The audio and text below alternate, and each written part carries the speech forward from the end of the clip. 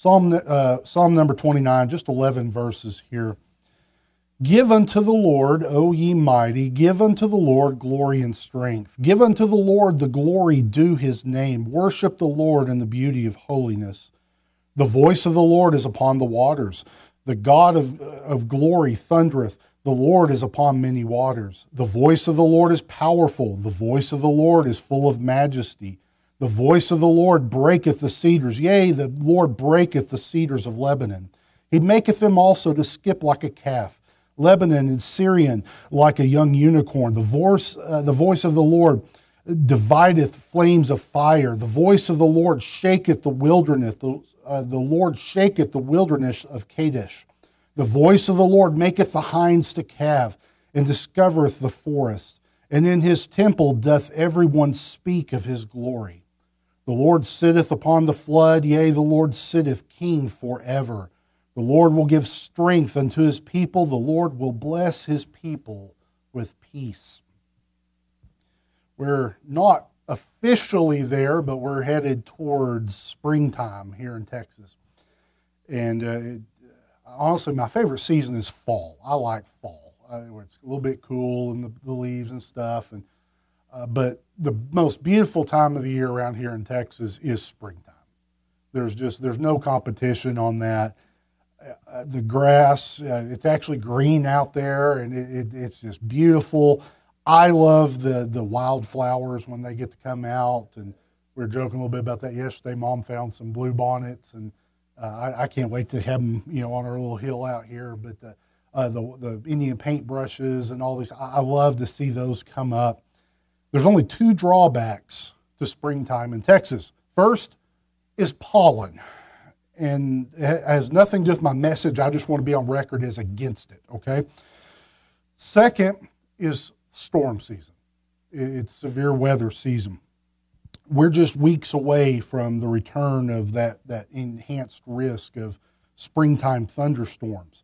And I'm fascinated by storms. I think growing up watching old Harold Taft, I think that had an influence on me, and I always wanted to be a weatherman. And by the way, I don't know how many people I've talked to that said the same thing, that watched Harold Taft and wanted to be a weatherman. But I want to be a weatherman like Harold Taft. Anyway, I'm fascinated. A couple years ago, I even did, the National Weather Service has like a storm spotter training deal. They teach you how to really report wind damage and stuff. I went through the little webinar thing, and every year I'm gonna do that again. It's pretty neat. It's fascinating stuff. I like to watch all the crazy videos online of the storms and things hitting, just the crazy things that weather does. I have an app on my phone where I can pull up and get the raw data from the radars and go in and do all this technical stuff. I have no clue what it means, but I like to act like I do. And the wind direction and all this kind of stuff. It's fun to get into. But storms do make me nervous. I'm not going to say I'm afraid of them, but I do have a healthy respect for them. They have a way of reminding you that we humans are not in control. We don't have mighty mountains around us here to remind us just kind of how small we are. But when those towering thunderstorms come in, you get to feeling pretty small and insignificant. I love to just sit there and watch those clouds as they billow up and those thunderheads build up into the sky, and see the lightning dance out across there, and you hear the thunder boom in the distance. I don't necessarily care to be in it, but I like to watch it out there on the horizon where it's kind of safe. It's fun to just sit out there and watch that lightning just dance across the sky. It's amazing to watch. I like the rain, but the storms, I just soon be somewhere else. It's funny, growing up around here, it's so funny. There's some places, as soon as I hear, all I think about is thunderstorms. Every time I hear about Erath or Palo Pinto County, all I think about is that's where all the tornadoes are. I don't know if it's true or not, but it just seems like that's where all the tornado warnings always are in some of these counties. I don't know why. I have that connection in my brain. Our text this morning is a psalm that David wrote that's inspired by storms. We don't know when he wrote it. Reese's Chronological Bible says it was very late in his reign in the last few years. There's a part of me wouldn't be surprised if he wrote this as a shepherd boy. Because you can just picture him sitting there on the hillside and watching as these clouds billow in and just marveling at nature around it. But he didn't just observe the natural world and marvel at our world. He saw it as an expression of the glory of God. Psalm 19, verse 1, the heavens declare the glory of God. You can just imagine the times David watched as these storm clouds would come rolling in. The days when he's a shepherd, the days when he's a soldier out on campaign. I can still see him as an old man out there on his palace, going out on the porch and sitting there and watching the clouds roll in. You know, I can just picture him watching this all through his life. And he draws on that experience as the inspiration for this psalm. It's some of the most moving and powerful Hebrew poetry that you will find. You can just, as you read this, you can kind of get that smell. There's a term for that. It's called petrichor, okay? You didn't know that, but that smell of rain. They have a term for it. And you smell the rain coming in, and you can hear the thunder blast. You can feel the raindrops as they begin to hit. But he's not just writing about a storm or rain moving in. He's using the picture of the coming storm to describe the power of God. And here's my right turn here. I hope you can follow me on. I think he's talking about the day of judgment right here, and we'll get to this. The fury of a thunderstorm or a hurricane is nothing compared to the might of an almighty God. How can we survive the coming storm, the fury of God's wrath? Friends, God's not abandoned this world to evil. Jesus didn't come, die, rise again, go back to heaven and say, okay, I'm done. No, he's coming back. Revelation 1:7 says, behold, he cometh with clouds, and every eye shall see him, and they also which pierced him, and all kindreds of the earth shall wail because of him. Because he's coming in judgment. Matthew 24, verse 30, and then shall appear the sign of the Son of Man in heaven, and then shall all the tribes of the earth mourn, and they shall see the Son of Man coming in the clouds of heaven with power and great glory. There's no escaping the return of our Lord Jesus Christ. If you die, you stand before him. If you're alive when he returns, you will stand before him. There is, though, a way of escape in that. You can be ready to meet him. And by the way, there's a lot of this psalm I think harkens back to Psalm number 2. Psalm 2 verse 12 put it this way, kiss the Son lest he be angry, and ye perish from the way when his wrath is kindled but a little. Blessed are all they that put their trust in him. You better come to Christ, accept him now. Brings me to my first point, and this is the first two verses of this psalm. Here we see the storm's alert. The storm's alert. Give unto the Lord, O ye mighty. Give unto the Lord glory and strength. Give unto the Lord the glory due unto his name. Worship the Lord in the beauty of holiness. Psalm 29 focuses more on the fury of Christ's return upon his enemies. It's a warning to be ready. It's a warning to get ready.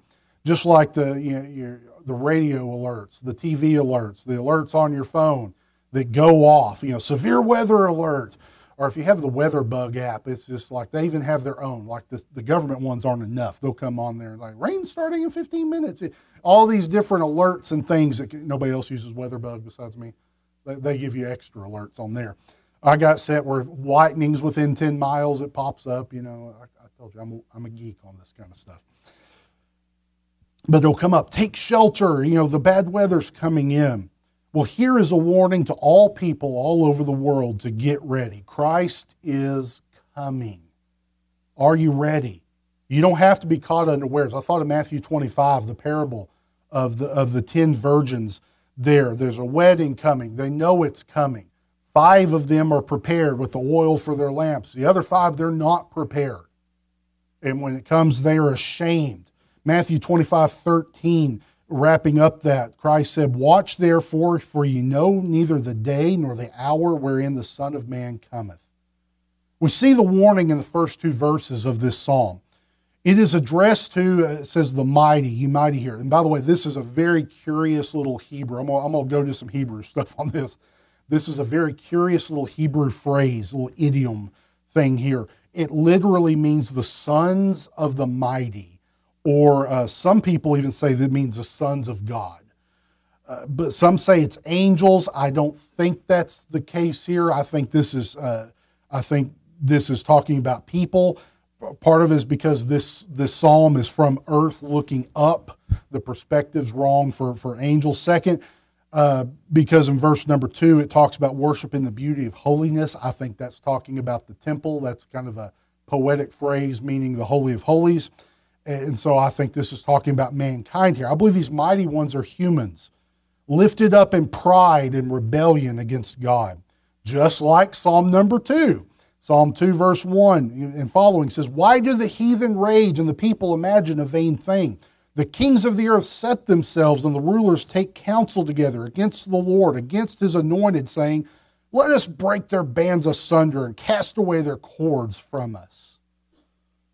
We have two choices. We can bow the knee before Christ now, confessing our sins, accepting his saving grace, or we can bow the knee before Christ at the judgment when it's too late, acknowledging our eternal fate. You better give him the glory now. That's the message of the first two. By the way, he deserves it because it's the glory that's due unto his name. Worship him now on his terms. Again there, I'll point out that phrase, beauty of holiness. I think it describes the Holy of Holies in the temple where the ark was, where the presence of God was. I don't have time to get into that. Psalm 96, though, verses 8 and 9 says, "Give unto the Lord the glory due unto his name. Bring an offering and come into his courts. O worship the Lord in the beauty of holiness. Fear before him all the earth." It's talking about going into the tabernacle or temple there. By the way, what's important to this? This means you're coming to God on his terms. He set the terms. That's the whole message of the tabernacle. God says, if you want to come to me, here's how you do it. He's provided a way of salvation, a way for us to commune with him. But you have to go through, by the way, you have to go through the blood of the Lamb. That's the number one message that we find in those pictures. There has to be a sacrifice. There has to be blood. Thank God Christ paid that for us so we can have access to God. The second thing I want us to see here, and this is the biggest section here in the middle, is the storm's action. The storm's action. I'm not going to read these for the sake of time, but verses 3 through 9, just amazing. There's so many wonderful things we could get into in these 7 verses. I know I don't have time to do it justice this morning. I'm already hurrying to get all this in without spending a lot of time on this. I'm going to point out a few things, though, to you. You can note the use of the voice of the Lord, that little phrase. It's used 7 times in this. And it's the same voice, by the way. Think about this. This is the same voice that said, "Let there be light," and spoke the world into place. It's an expression of God's power and his personality. And by the way, it's basically revelation, God revealing himself to us through action and truth. It's mentioned 7 times. That's important. When something pops up 7 times, you take note of it in Scripture. That's a special number, a number of perfection. God's trying to communicate something there. You can marvel at the power of God's voice. You know, the mighty cedar trees of Lebanon are splintering. The land is trembling at the sound of his voice.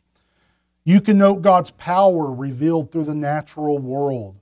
You'll see how big God is. We still do that. You look at a sunset, you look at a storm, you look at a volcano, and you just marvel at the grandeur and the power of God through his creation. You can note the beautiful poetic expressions. There's some kind of fun, almost fanciful ones. Verse number 6, the mighty cedars are skipping around like a young calf. Think of these big, giant trees, like those big redwood trees up in California, the West Coast. And just picture those things. You don't picture them moving, but picture them just jumping around, playing around like a little baby calf out there, frisky in the morning. It's just a fun image. By the way, and I'll address this one because this is one of those things with the King James. I know the word unicorn's used here, and an honest scholar, by the way, will tell you we have no clue what this animal is. I'm just going to tell you, be honest here. The Jews translated the Hebrew word re'im that's used here. The Hebrews that translated it into Greek in what's called the Septuagint translation about a century before Christ, they use the Greek word monoceros, which means mono meaning one, ceros meaning horn, one horn. So the ancient Jews, a century before Christ, tied this to something that's one-horned. My best guess on this, it's either a rhinoceros, that's one take, or there's an extinct type of wild cattle called an oryx that kind of have long horns, and the top of their head, the way the horns are, it almost looks like it's one piece. It doesn't look like two things. It almost looks like they're connected on top. You go look at their skeletons and stuff, and there's probably good cases. By the way, you can't be sure, but it doesn't matter. You can still see the picture. You ever seen a little baby horse jump around? You ever seen a little baby calf jump around? You ever seen a little baby puppy? You can just get the picture of this young little animal just dancing around and prancing around, and you get the picture. So it doesn't even really matter if we don't know the exact species on this. Anyway, I was just going to trace that down because that's a very fun thing if you want to get in and study that. I do want to point out something here that's easy to miss. You can track the movement of this storm. This is neat. In verse number 3, it's upon the waters. That's talking about the Mediterranean Sea. That's where the storm is developing. You can look out over the sea and see the clouds as they're beginning to build up, and you can see the lightning and the thunder as it's moving in to shore. In verse 5, it's breaking the cedars of Lebanon. That's up north of Israel. So this comes up from the, I'm doing this backwards for you. It's up north, and it's coming in off the sea, down into Lebanon, and then it's going to come south through the land of Israel. And then in verse 7, it shakes the wilderness of Kadesh Barnea. You might remember that town name. This is the far southern part of Judea. So it goes north to south as you go through here. It basically moves from a north or northwest to south or southwest, if you want to get really technical on this. But it sweeps through the entire land of Israel. Imagine this storm sweeping through like a hurricane. In its wake is devastation. You just look at these words, thundering, breaking. I think it talks about dividing the flames. I think that's talking about lightning there. Shaking, it's fury. It's a picture of judgment. Who can stand under the might of an almighty God? Well, somebody does, because in verse number 9, you see it's not all destruction.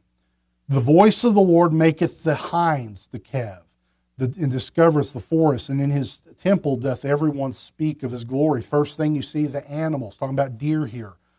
Hind's an old word for a female deer. Doe, a deer, a female deer, okay? It's hind, anyway, but it's talking about, anybody ever mess with cattle and stuff? You know what? When the storm comes in, you know what sometimes happens? Human babies too.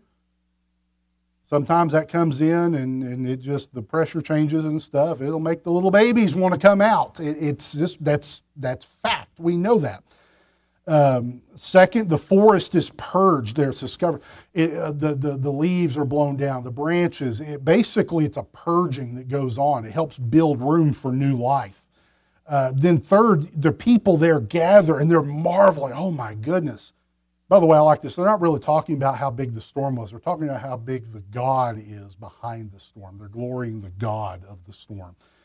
It's an amazing thing. So there's 3 positive things that come out of this in verse number 9. So as we move on to the final verses of this psalm, I want you to remember that God is in the storm of destruction. The storm covers the whole land. And in spite of its fury, there's still some good that comes from the storm. Because the third thing I want us to see here, and I'm going to tie this all together here after this, the storm's aftermath. the storm's aftermath in verses 10 and 11. The Lord sitteth upon the flood, yea, the Lord sitteth king forever. The Lord will give strength unto his people. The Lord will bless his people with peace. The storm is past, the sun's shining again, the birds are singing. Life's made new after the fury of the storm. Now, I'm going to point out something here to you. This is something that is lost in translation. I don't know, even if you were to translate this and be consistent, you would still probably not catch this. But the word for flood in verse number 10, the word there is a very rare Hebrew word. It's, I hate pronouncing Hebrew. The Texas tongue in Hebrew and Greek just does not mix, okay? I can't even pronounce English words right. See, I still stumble. But anyway, I'm going to do my best. Mabul, I think this, Mabul. And it means a flood or a deluge. But here's the thing. This word is only used 13 times in the Scripture. This is the only one in the book of Psalms. The other 12 are in the book of Genesis. You think of a big flood in the book of Genesis? This word is only used here, and the other 12 times are in the book of Genesis, every one talking about Noah's flood, the global flood. By the way, I do believe in a global flood. I believe that God created the world in 6 days. On the seventh day, he rested. I believe Jonah was swallowed by a whale or a fish or whatever. I don't know the species. I'd like to think it was a largemouth bass, personally. I believe that Christ was God who came to this earth. He died and rose again for our salvation. To deny any of these, the multitude of other supernatural, miraculous events recorded in the Bible, is to reject God's word. We cannot pick and choose. You got to believe it all. I know some of this stuff's controversial. Say, well, modern science. Well, modern scientists are idiots. There was a global flood. By the way, there's plenty of proof of that. Anyway, this connection back to the Genesis flood tells me that the scope of this psalm is far more than just a spring thunderstorm moving in. I think he's trying, that word is being used on purpose. This is catastrophic judgment. This is world altering that we're talking about. I want you to note here, we'll talk about that in just a minute, but let's talk about what this is. Note here what David highlights. First, David highlights that God's in control of it. He sitteth upon the flood. Second, that God is king forever. Third, that God sustains his people, carrying them through the earth-shattering judgment. He says he gives strength to his people. And fourth, that he brings peace and glory to his people after the storm. And here I want you to try to bear with me. I'm going to try to connect some dots on this, and I hope I can do this justice. I've told you this psalm, I think, is much more than just a nice little pretty psalm describing a thunderstorm moving in. I think David is using an object lesson here. There's something he's talking about that he's comparing to a storm. And you can call me crazy. I am. I'll admit that. But I think our understanding of this psalm really shifts on that one word, that Hebrew word that connects this back to the Genesis flood. Is there coming a day of judgment on this earth that alters our world comparably to the flood, where everything is different, where the enemies of God are wiped out? Yes, there is.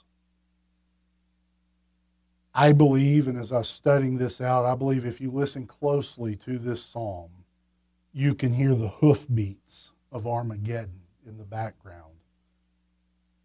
It is then, the end of the tribulation period, that Satan and the Antichrist have gathered their armies for a final stand against God and God's people. They're going to sweep through and attack Israel. And I don't have time to get into all these verses. If you want that information, I'll print you out some notes I've done on this before. But they sweep down through Israel. Jerusalem falls. The remnant of Israel, they're pushed southeast to the area around Basra. The Jews finally here, in their moment of desperation, they turn to Christ. There's a revival that takes place here. Then, and I've already read this verse, but it's at this moment, Matthew 24:30. And then shall appear the sign of the Son of Man in heaven. Then shall all the tribes of the earth mourn, and they shall see the Son of Man coming in the clouds of heaven with power and great glory. It's more than just storm clouds, by the way. Those clouds, I think that's the Shekinah glory. It's the glory of God there. Revelation 19:15. Out of his mouth goeth a sharp sword, that with it he should smite the nations. We usually focus on, well, that's God's word. But is that not also his voice? What was highlighted in here? The voice of God. What does he fight with? His word. You study out in Revelation 14:20 and other places, but that battle that takes place here is really not a battle, it's a rout. When Christ returns, his enemies are defeated. It runs the entire length of Israel. The measurements given are about 180 miles, which is about the distance from the top of Israel to the bottom of Israel, from the Valley of Megiddo through Jerusalem down to Bozrah. Just like this storm in this psalm sweeps through the entire land. What are the results of this battle?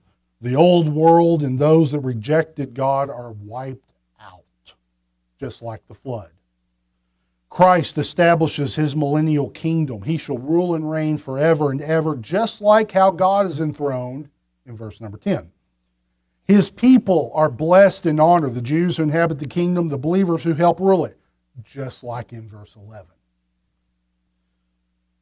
So when you read this, I think this is more than just the power of God on display. I think it's more than just comparing God to a mighty thunderstorm or a hurricane. I think behind all this, David is trying to tell us, trying to warn, there's a day coming when God's going to sweep through. You better be ready. You better be ready. You better be ready, because he is coming. I'm going to wrap this up. I made a lot better time on this than I expected. It was 9 pages. That usually takes me a little longer. Just a couple of quick things. Olin and I guess Annette, we're going to get you in on this. I got 2 questions I want to ask you to wrap this up. First off, I want to say, how great is our God? His majesty, his power. It's above any earthly comparison. When you think of the most powerful forces here on earth, you think of a hurricane, you think of a tornado, you think of a volcano, you think of these mighty, mighty natural events. But God is so much greater than that. His power, by the way, is even in display in how he moves the events. He moves the affairs of men like a chessboard for his will. And you still see that on display in the future. His great power is on display because his will be done. He will gain the victory. He will establish the kingdom. Christ will be glorified. Israel will be restored. The day is coming. Christ is coming back. If anything, this psalm ought to make us marvel at the greatness of our God. Just like we look up at that big towering thunderstorm, that thunderhead way in the high, and think, boy, I feel about that small looking up at that. You hear that thunder as it booms, and you think, my goodness, I can't be that loud. It makes you feel like a little ant crawling around on this earth. When you look up at the greatness of God, you ought to feel about that small too. We're an insignificant little speck on one rock floating around in space. Yet God loved us. Yet God wants to have a relationship with us. Isn't that amazing to think about how great our God is? The second question, are you ready for Christ to return? He came the first time to save our souls. He came to reveal the Father to us. He came to pay the price for our sins. But he's not done yet. He's coming back. And those that stand against him, they better be ready. He's coming back in fury. And no one will stand in his way. Don't wait too long. Don't wait too long to be ready. He's provided a way of escape. By the way, talking about the flood, we talk about how that just catastrophic, wiped out this world that was before. But some survived. God looked down and said, Noah, you and your family, I see faith in you. Noah found grace in the eyes of the Lord. Build you a boat. What's that a picture of? That's a picture of salvation. That through the fury, through the judgment that would purge this world, some were brought safe through their faith in God. They trusted God. They built the boat. They got on it. It's such a beautiful, wonderful picture, but it's a wonderful picture of our salvation. I'm convinced that before Armageddon and tribulation, that Christ returns as a thief in the night to rapture out those who trust in him. I believe wholeheartedly in the idea of the rapture, that he's coming back to take his own out before the judgments begin. No one has to endure the tribulation period. Don't listen to some of these TV preachers that are trying to sell you supplies and get you ready. the preppers. Don't get. I've heard Jim Baker, I think, has gotten back into that. Don't buy into that. You don't need a 55-gallon barrel of pancake mix. Okay, you don't have to go through this. By the way, no one has to endure Armageddon. We hear, oh, it's terrible. Oh, Armageddon. You want to get out Armageddon free card? He offers it to us. By the way, even greater than that, no one has to endure hell for eternity. Everything else pales in comparison to that one. All the judgment of God, Christ bore it all for us. He offers us that safety. He offers us salvation. Save us, carry us through so we don't have to taste that. We don't have to experience that. You need to come to him now. If you do not know Christ, come to him now. Don't wait. Don't put it off. If there's anything this world is telling us right now is it's getting dark. I think the time of Christ's coming is close. How close? I don't know. I'm not crazy. I'm not going to give you a date. But you read the news every day. It's getting darker. It's getting worse. It's ramping up. We're living in days like never before. I think it's getting ready. So you better be ready. And by the way, second to that, believers, we need to get as many people this message of hope to them before it's too late. Time's running out. Night's drawing on. We have to get the work done before it's too late. The challenge to us as the storm clouds are gathering on the horizon, we know what's coming. Let's be ready. Let's be ready. Let's get others ready for the coming storm. What number there, Owen? 318 in the Baptist hymnal for our invitation hymn. You'll stand, we'll have just a short time of invitation, number 318. Let's pray. Heavenly Father, it's a different kind of message here going through Psalms, and one that is digging into this psalm and seeing these connections. There's such a depth here that is maybe, I don't know, from the surface, there's so much more to this psalm that meets the eye. And Lord, as we look at and know what is coming, you've told us through your grace, through your goodness, you've told us what's coming. You've told us how to prepare. You've made a way to prepare. God, let us not neglect that responsibility that we have to get ourselves ready, to get our families ready, to reach as many folks as we can. Lord, as I look out there, it's getting dark. It's coming. All these events are coming. Let us be ready. Let us strive even harder because the days are growing short. Lord, challenge us, I pray, with this message to know the storm's coming. Let us be ready for it. Let us know that there is a way of escape and safety through it. There's joy on the other side for those that trust in you. Speak to us now in this invitation time, I pray in thy holy name. Amen.